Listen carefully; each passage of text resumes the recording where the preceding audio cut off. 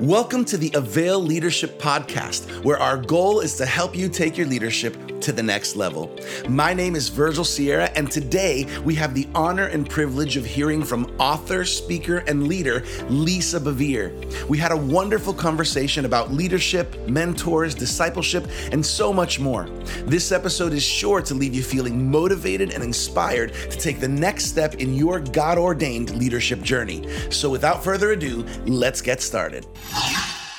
Welcome, everybody, to another episode of the Avail Leadership Podcast. My name is Virgil Sierra. I'm the Avail Leadership Media host. I'm also the lead pastor of Vertical Church, aka Iglesia Vertical in South Florida, where we are one church, two languages. And we are here at Avail Leadership Podcast. Our goal and our heart and our mission as a Christian leadership brand is to produce resources that are relevant and practical and God-honoring so that leaders all around the world, pastors, ministry leaders, people that say, I want to make a difference, can be equipped and empowered to do this art of leadership. And today I have the blessing of connecting with an amazing, amazing person, somebody that my wife and I dearly, dearly admire and cherish because of what God has placed in her heart, the ministry that God has placed in her heart.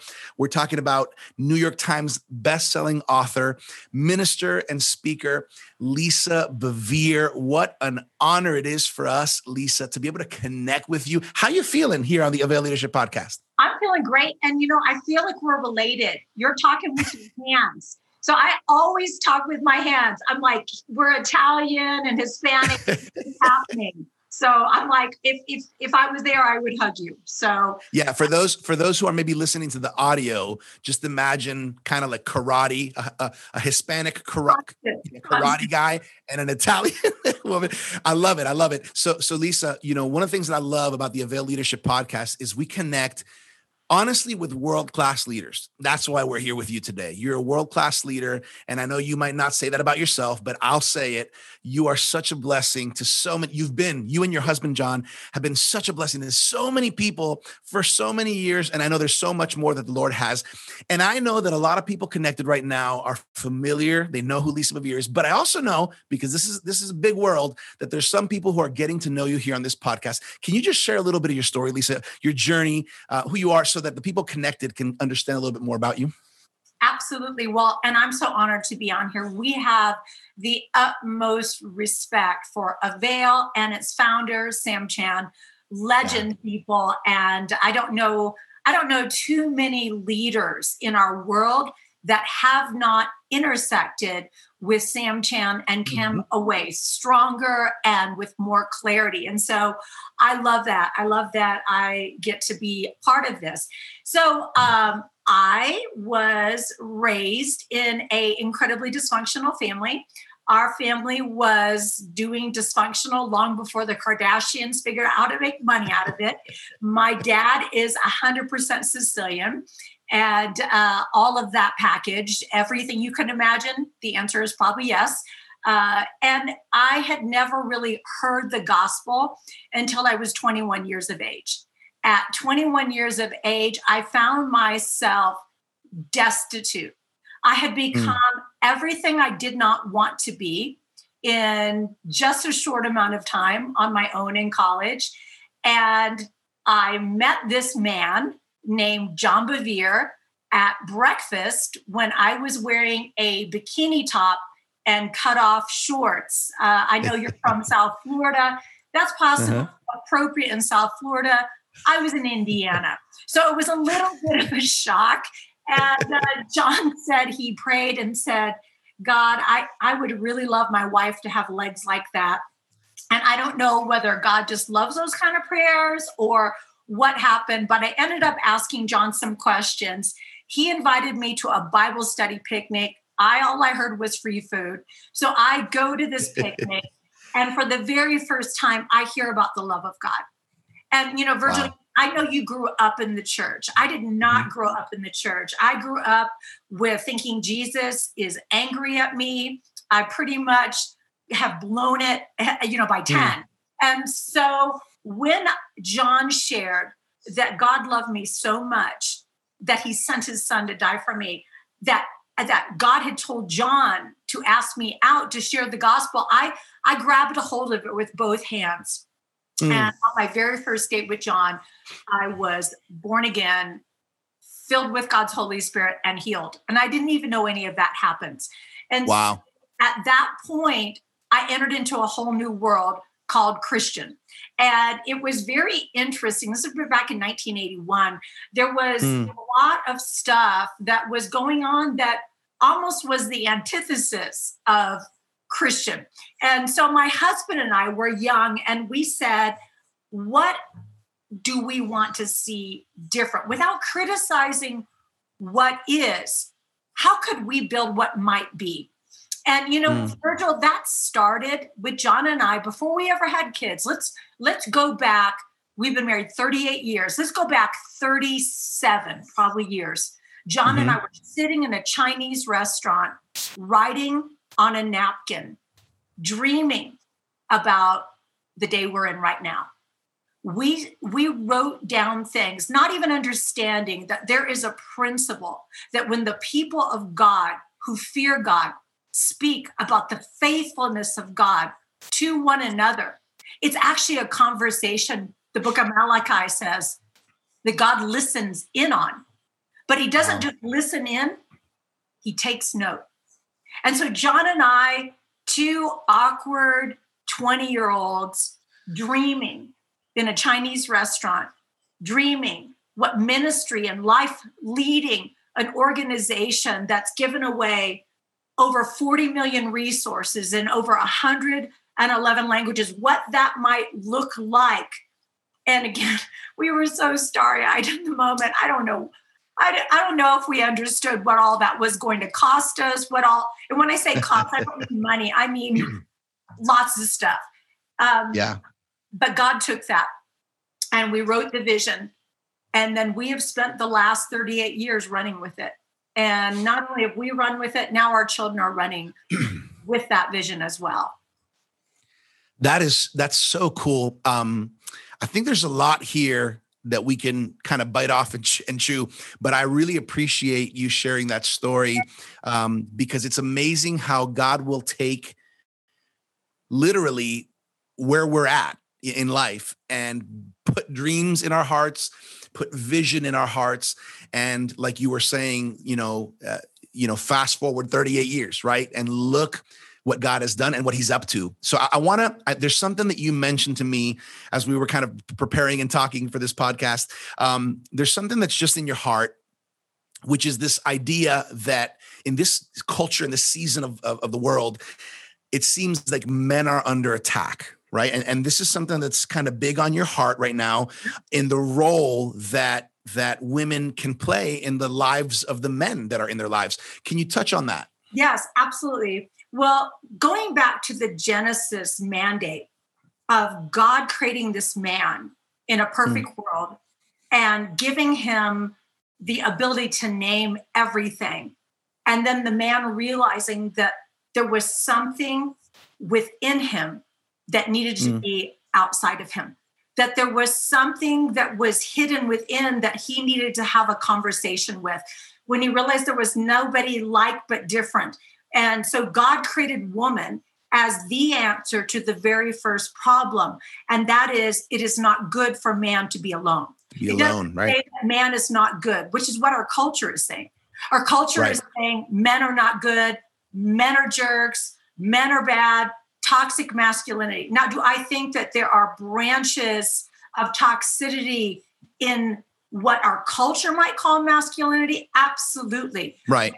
Looking at the masculinity of a man, I should not call that toxic any more than I could call the femininity of a woman toxic. Both masculinity and femininity are God-given and they are God-breathed. Now, that doesn't mean there's not room for growth and opportunity. And so what we see is man alone, God creates a woman. And a woman, it's so fascinating to me that everything that God does is reflected in science. So the man's chromosomes are X and Y. God takes the X, he multiplies it to the second power, which makes XX, and he gives this man a woman, which means the woman has the power to multiply, which is, I think, why it's been so important that the church says we need to give women back their voice, that leadership says we need women at the table, that influencers are saying it's not enough just for men to have influence, we need women to have influence. Yeah.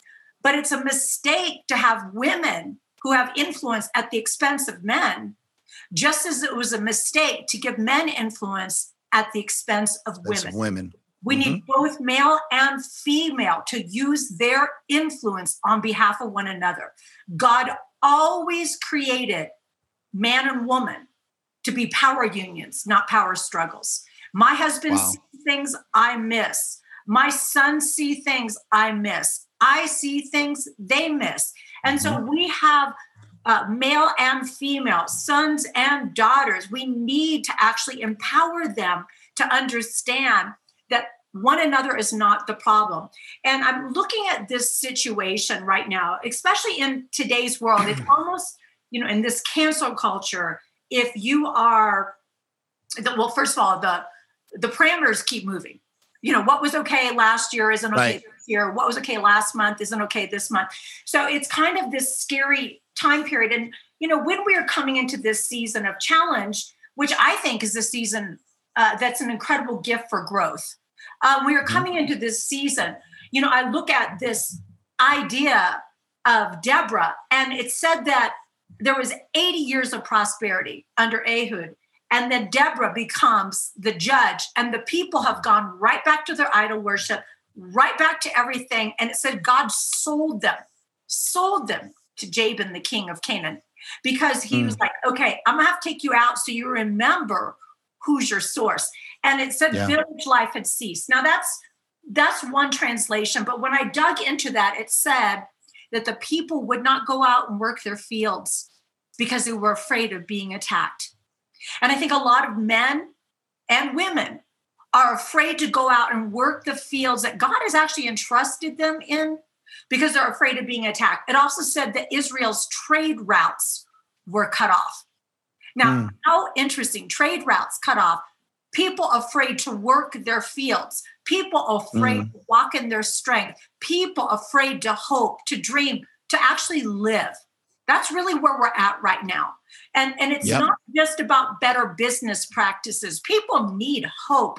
People need somebody who is going to lead and say to them what Deborah said to this generation. But it was interesting. She was judge and she was prophetess. So she was the ultimate leader. But nothing changed until she arose a mother. And one of the translations says a motherly protector. It said that warriors were scarce in Israel until you, Deborah, arose a motherly protector. And so I feel like as a older woman, I'm 60 years of age, that I'm in my season of motherly protector, that I want to protect the daughters, but not at the expense of the sons. I want to protect the sons, but not at the expense of the daughters. I believe that in God's kingdom, there is no scarcity, that when you add value to men, you don't take it away from women. And when you add value to women, you don't take it away from men. That's good. That's good. From God. So it said that Deborah said, all right, what's going on? And she called for a prince who was in exile named Barak. And this is what she said. And I guess having this privilege of being on this podcast right now, Virgil, this is what I would want to say. Has God not said? Has God not said?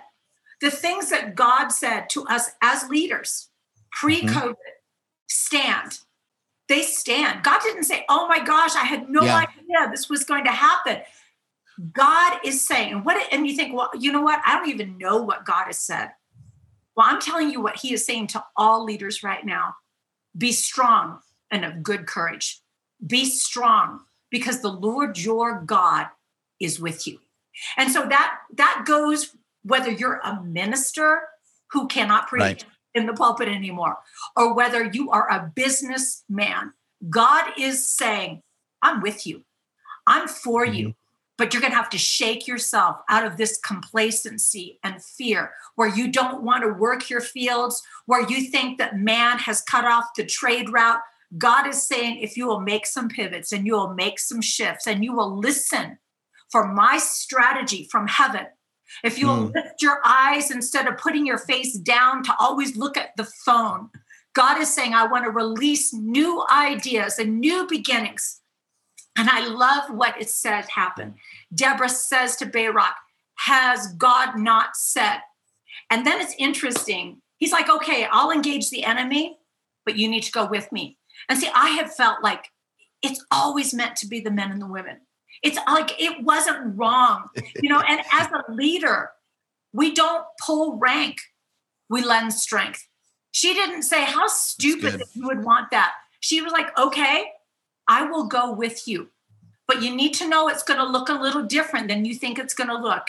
There's going to be this crazy tent peg woman, JL, and this is what's going to happen. So you've got this gory battle in chapter 4, but that's not the battle that makes me excited. Virgil, I get super excited when I read in chapter 5, verse 20, it says, the stars in the heavens fought from their courses on that day. And then it says, march on, my soul, be strong. So when you and I as leaders just get up and say, has God not said? Has God not said?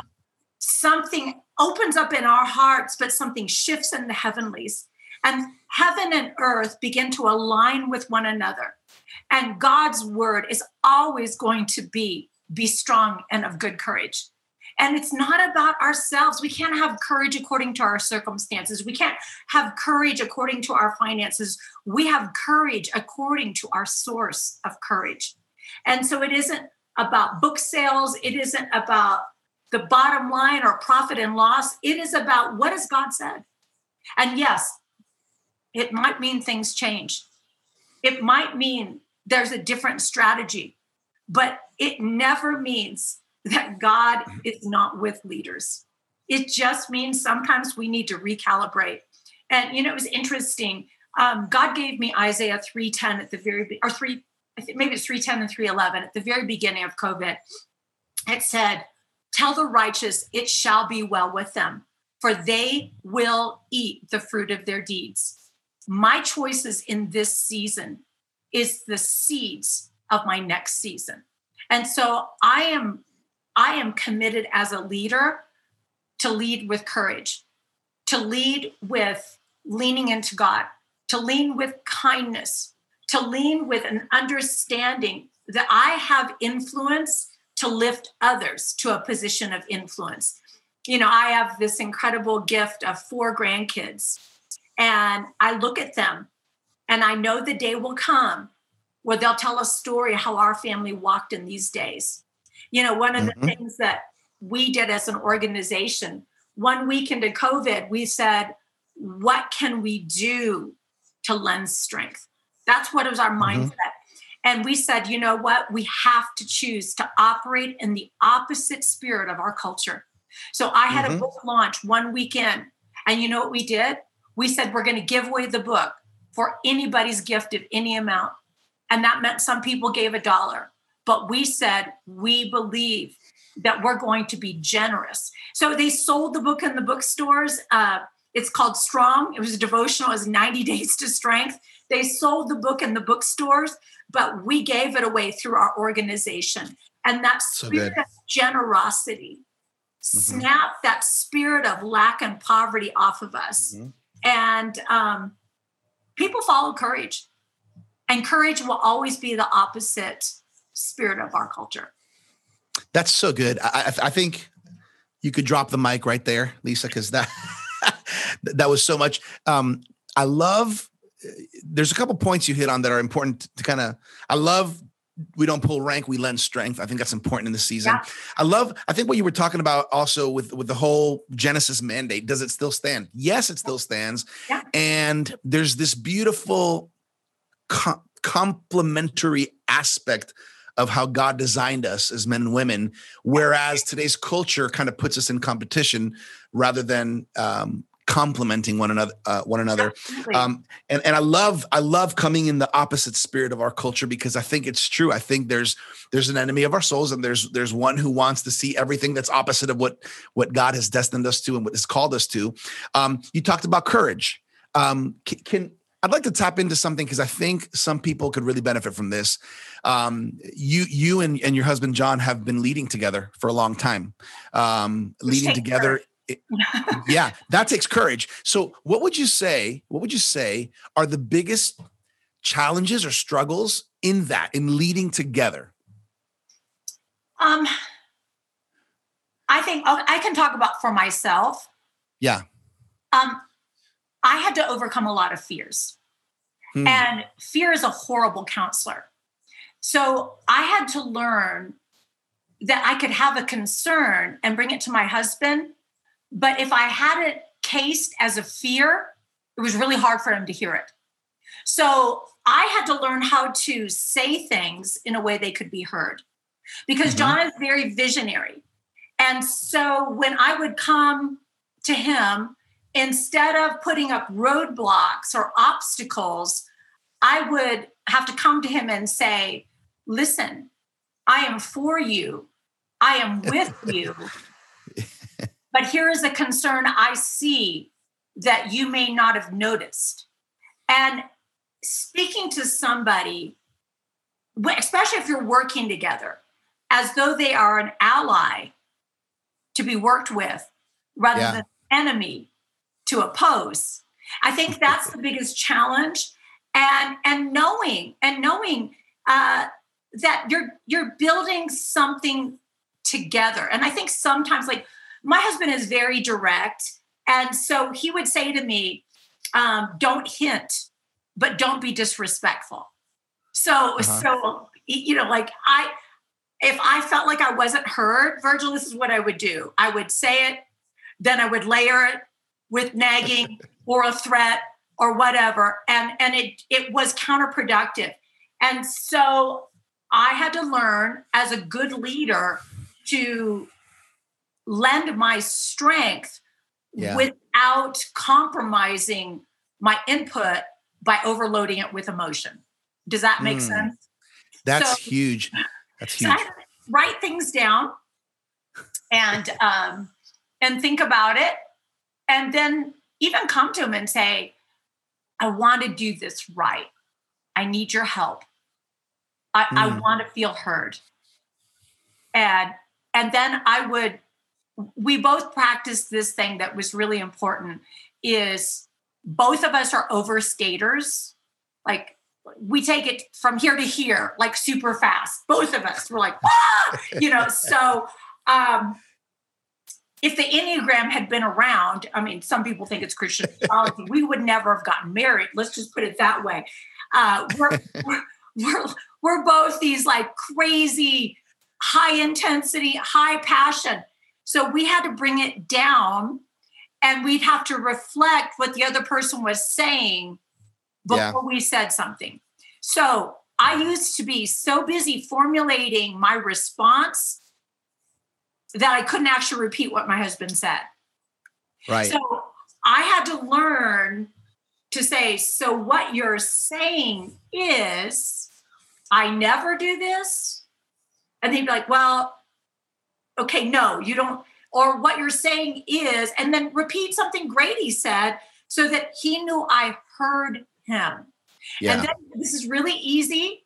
Then I would add, and yet at the same time, so I'm not negating what he just said. That's good. That's good. And at the same time, here's this concern. And again, I will say, as a wife and as somebody who co-founded something with my husband, I probably have two regrets. One is I wish I would have let John make more mistakes. And I know that sounds very counterproductive when I'm talking to leaders, but there were certain risks my husband wanted to take that I was afraid of. Mm-hmm. And I have learned we have tried some stuff and it failed. And those failures ended up being doorways Yeah. for the right thing. Now, am I saying we had to make the mistake? No. But here's the beautiful thing. Leaders learn from mistakes, and they understand that mistakes, if you choose to use them this way, are tuition to a better future choice.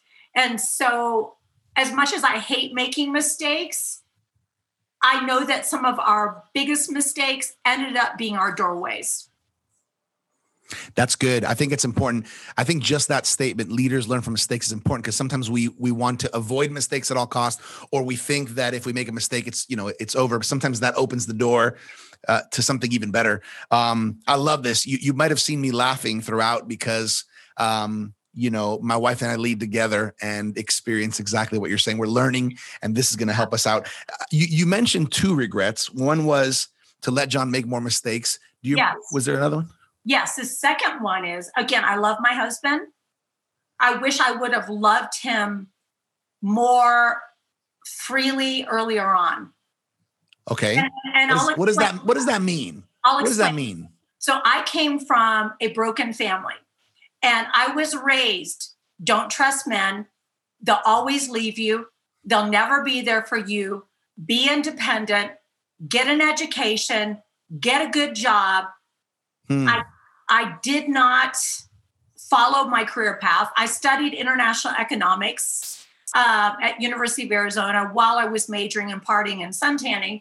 But I ended up, going a completely different path, standing alongside, but for many years alongside was behind, which I was great with.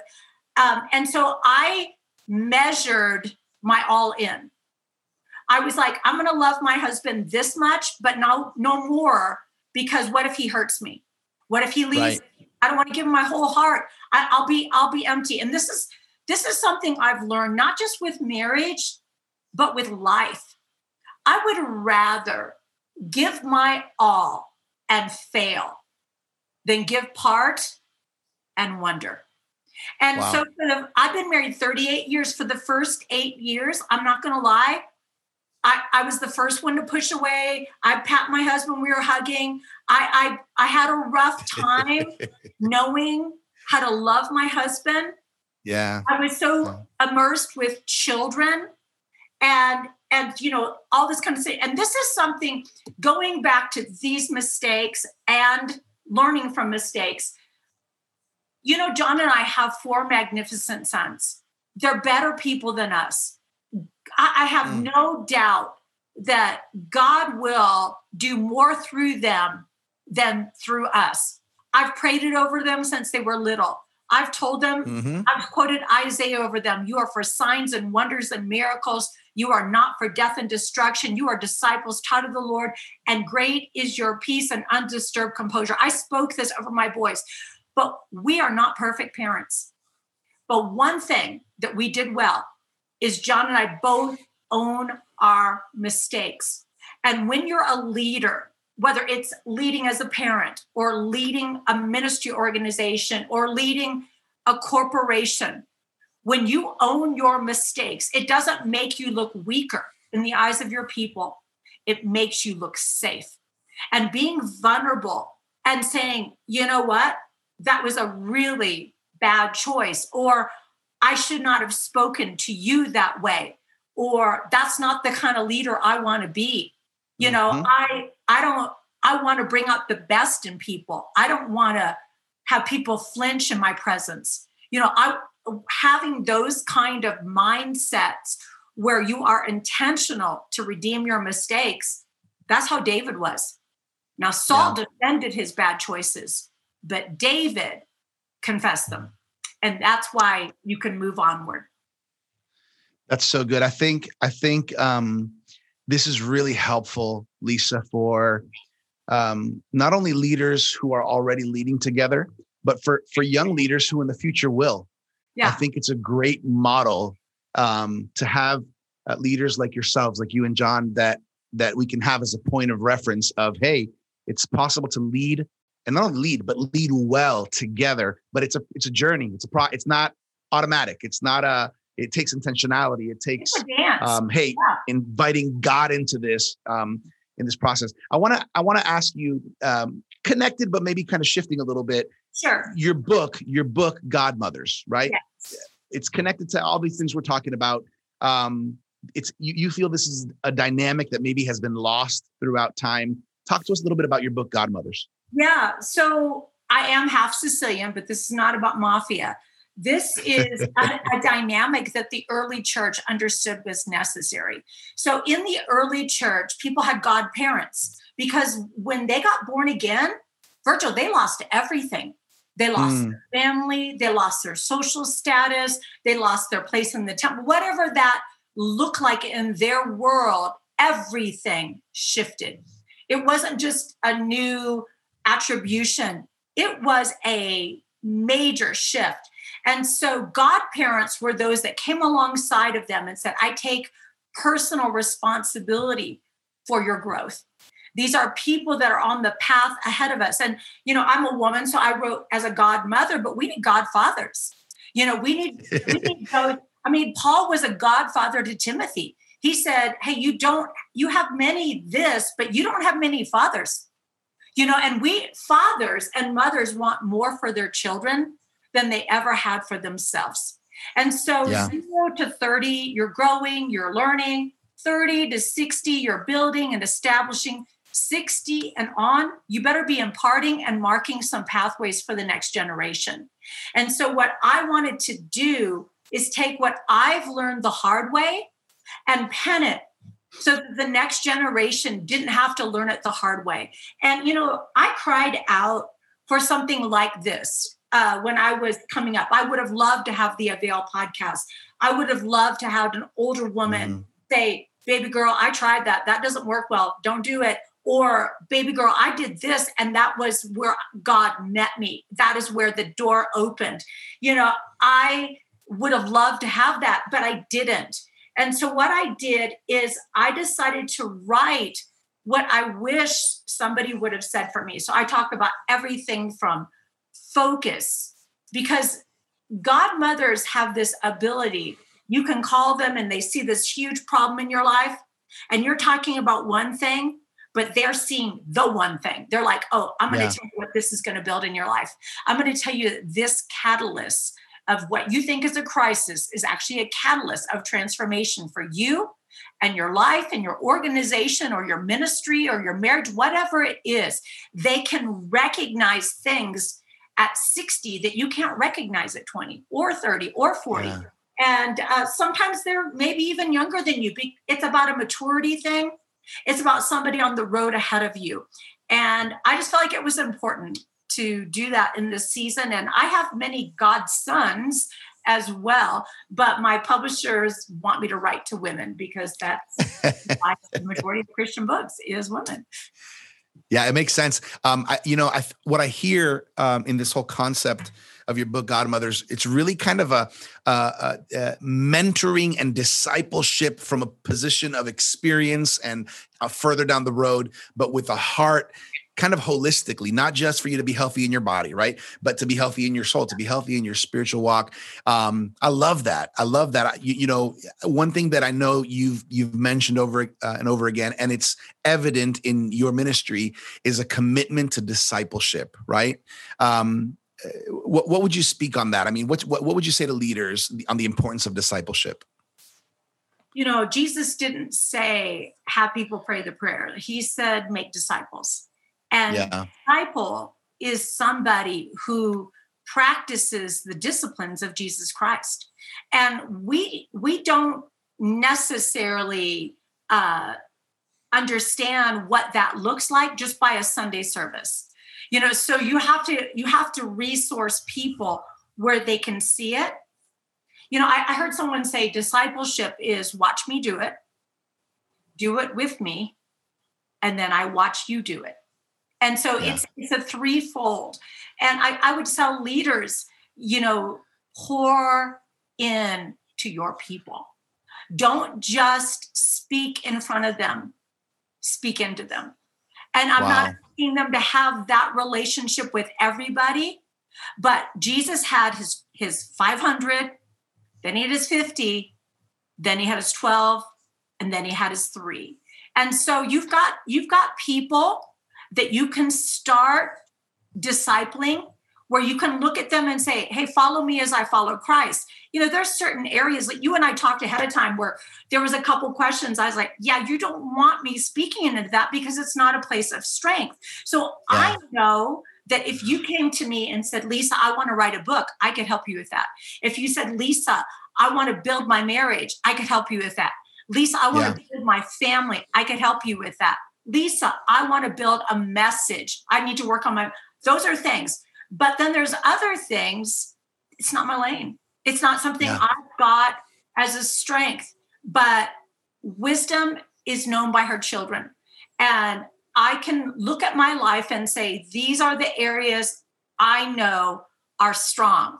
And then these are the areas where I'm working still. Don't follow me in this area, follow me in this area.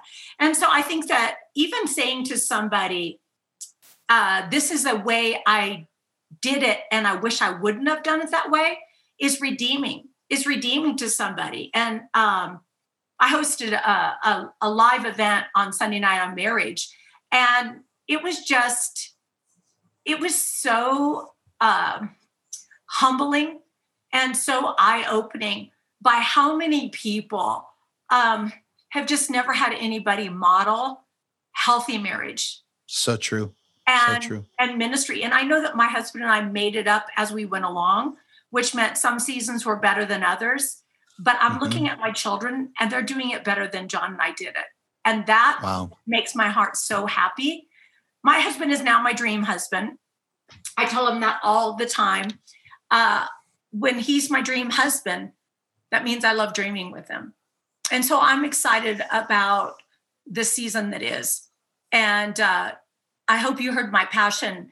I've had the incredible privilege of speaking in front of hundreds of thousands of people, but I'm more excited about speaking into people. So this opportunity with Avail is just so my heart. Thank you, Virgil. So good. Lisa, this is so good. I know we're coming to a point we're going to be wrapping this up. I think a good segue from here before we finish, talking about all this, the first ones we need to disciple, the first ones we need to mentor, the first ones we need to model to are our kids. And I know that something that's important to you and your husband is just this family dynamic and this generational calling, if you will. You mentioned your grandkids, but also your kids and kind of the experience of working together in ministry with them. What's that like? Again, it's the best of things. I mean, it's the whole tale of two cities. It was the best of times and the worst of times. It's the times that tried men's soul, so we are committed. We're Italians. We love family. We love family and we fight for family. We don't just fight as a family. We fight for family. And I believe that I am not what I do. I am what I leave behind. So I see my children flourishing as my success. Yeah, I know that sounds counterproductive.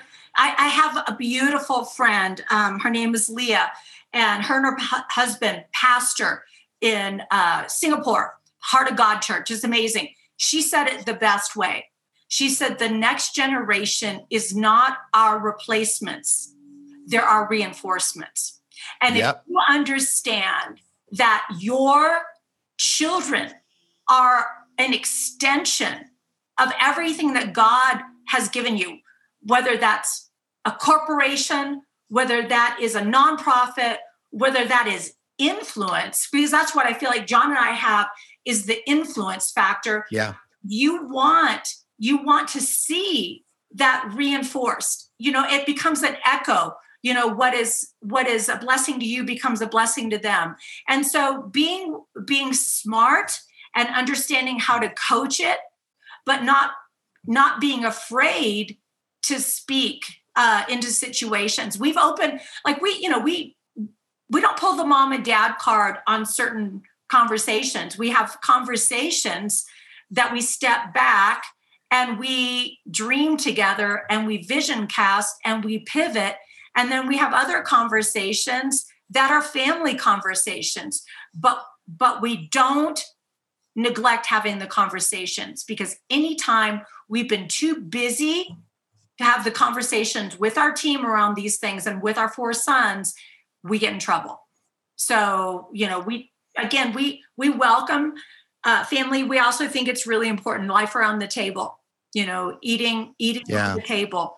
That's what the disciples did. From house to house, they broke bread and fellowshiped. And, that's kind of what our family does. And then entrusting your children without entitling them. Our boys worked for our ministry for free for a long time.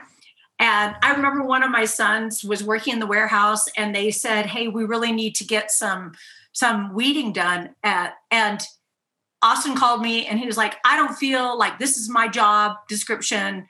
I don't think I should be pulling weeds. I think if I pull weeds, I should get more money." And, this was when he was making a little bit of money. And I want to be like 16 or 17. And I said, "Austin, who makes more money, a garbage man or a doctor?" And he was like, "A doctor."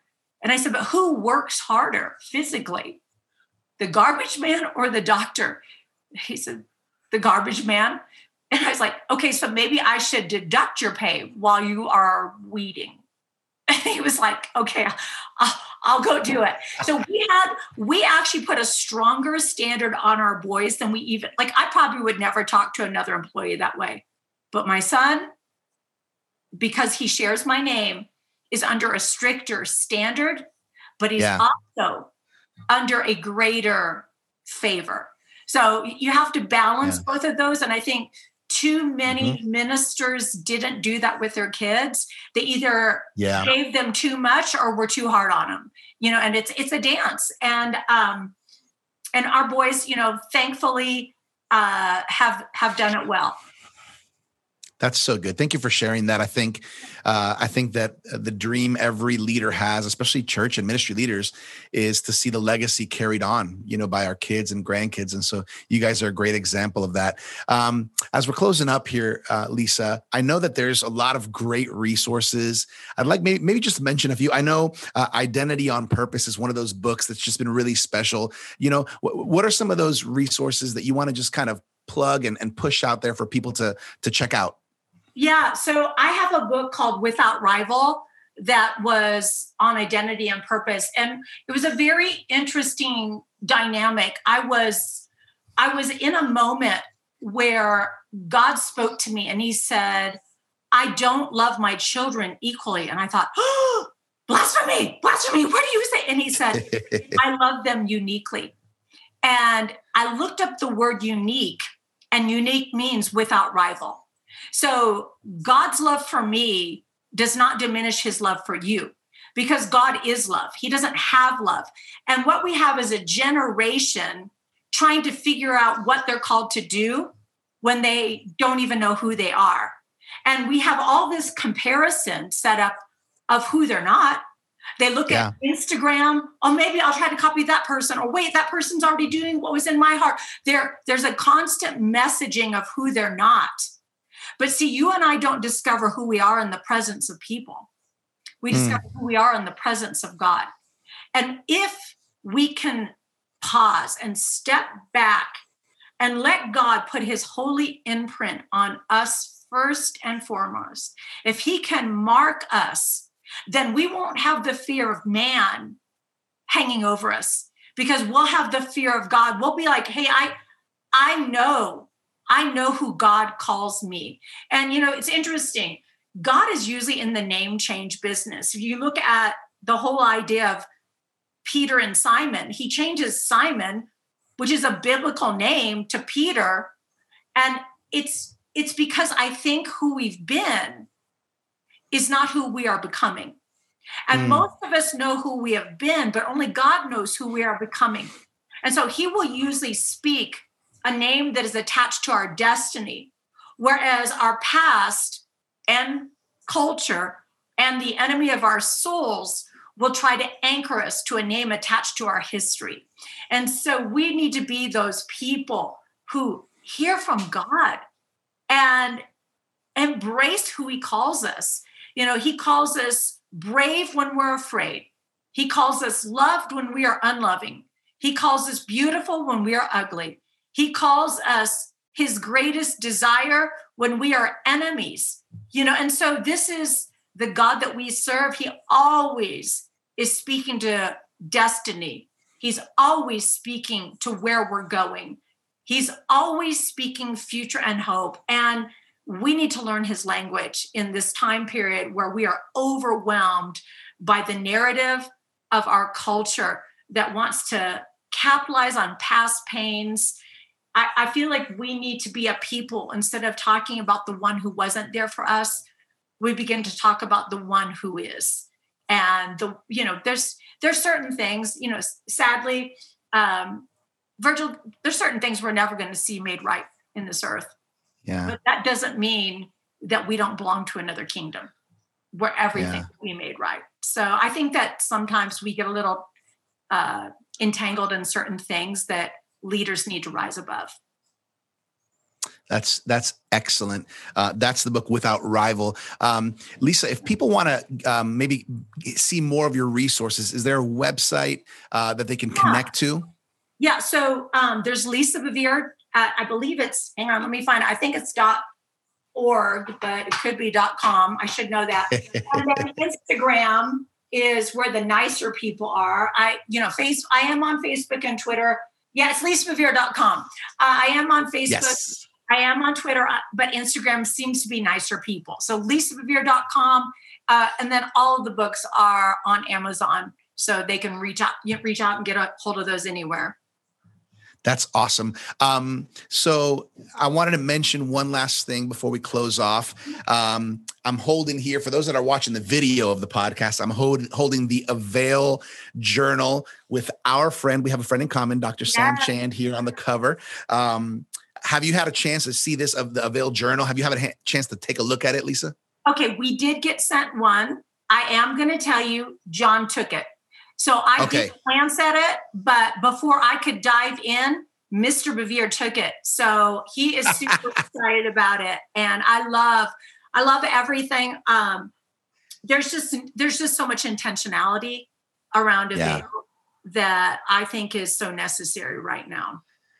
Yeah, well, one of the cool things, Lisa, is that we're actually offering everybody a 1-year free annual subscription. This is a quarterly journal. It comes out, quarterly every year. And so 1 year subscription free to check out I would say the premier Christian leadership journal of the moment. It's really an amazing journal, great resources. I know that there's some great stuff coming up from Lisa Bevere and from John Bevere as well on upcoming Avail journals. So I want to make sure everybody who's online connected to this podcast, or even watching this on YouTube or somewhere else online, you can go to availjournal.com, availjournal.com, get your free annual subscription. Also, if you like just being in the leadership conversation and mix, if you go to availleadershipconnect.com, there's a private Connect Facebook group for leaders that are connected to the Avail leadership world. You can connect with amazing world-class leaders just like Lisa and her husband, John. And we want to make sure you're able to find these. Remember, for all of Lisa's books, you can find them on Amazon. You can also go to lisabevere.com to get more information and connect more with her ministry. And of course, check her out on Instagram. It's a good place to connect with her on social media under Lisa Bevere. Lisa, I want to just say on behalf of the Avail team, myself, and I got to say this, my wife, Ghislaine, we just want to tell you, we're so thankful for your life and for your ministry. We honor you and we honor John for the years, and I think I could say with confidence, of tireless effort in helping people get close to God and helping people take steps in their relationships, in their families, in their ministries, and as leaders. You are an inspiration, Lisa. Your husband's an inspiration. Everything you guys are doing with your family. Listen, as a young pastor who's pastoring together with my wife and raising up young kids and believing and being a pastor's kid myself and believing that there's a legacy that we are living and a legacy that we can live. That is so exciting and encouraging to me. So can I just say on behalf of the Avail team, we honor you. We thank you for what you're doing. And we can't wait to see all that the Lord has left with you. Thank you so much, Virgil. It's a blessing. Everybody, thank you for connecting with us on the Avail Leadership Podcast. Remember, on a weekly basis, we have new podcasts coming out. We have new resources coming out every month. We have the Avail Journal coming out on a quarterly basis throughout the year. Make sure you stay plugged in because we want to help you in the art of leadership. Thank you, Lisa. Thank you to your husband, John. Thank you to your whole family. And on behalf of the Avail team, this wraps it up for another Avail Leadership Podcast. We'll catch you here next time. God bless. Thank you so much for joining us for this episode of the Avail Leadership Podcast. Remember, you can get your free annual subscription to the Avail Journal by going to availjournal.com. Also, find out more about Lisa and the valuable resources she has to offer by going to lisabevere.com. We pray your week has been blessed by this episode. And as always, thank you for connecting with us to learn the art of leadership here at the Avail Leadership Podcast.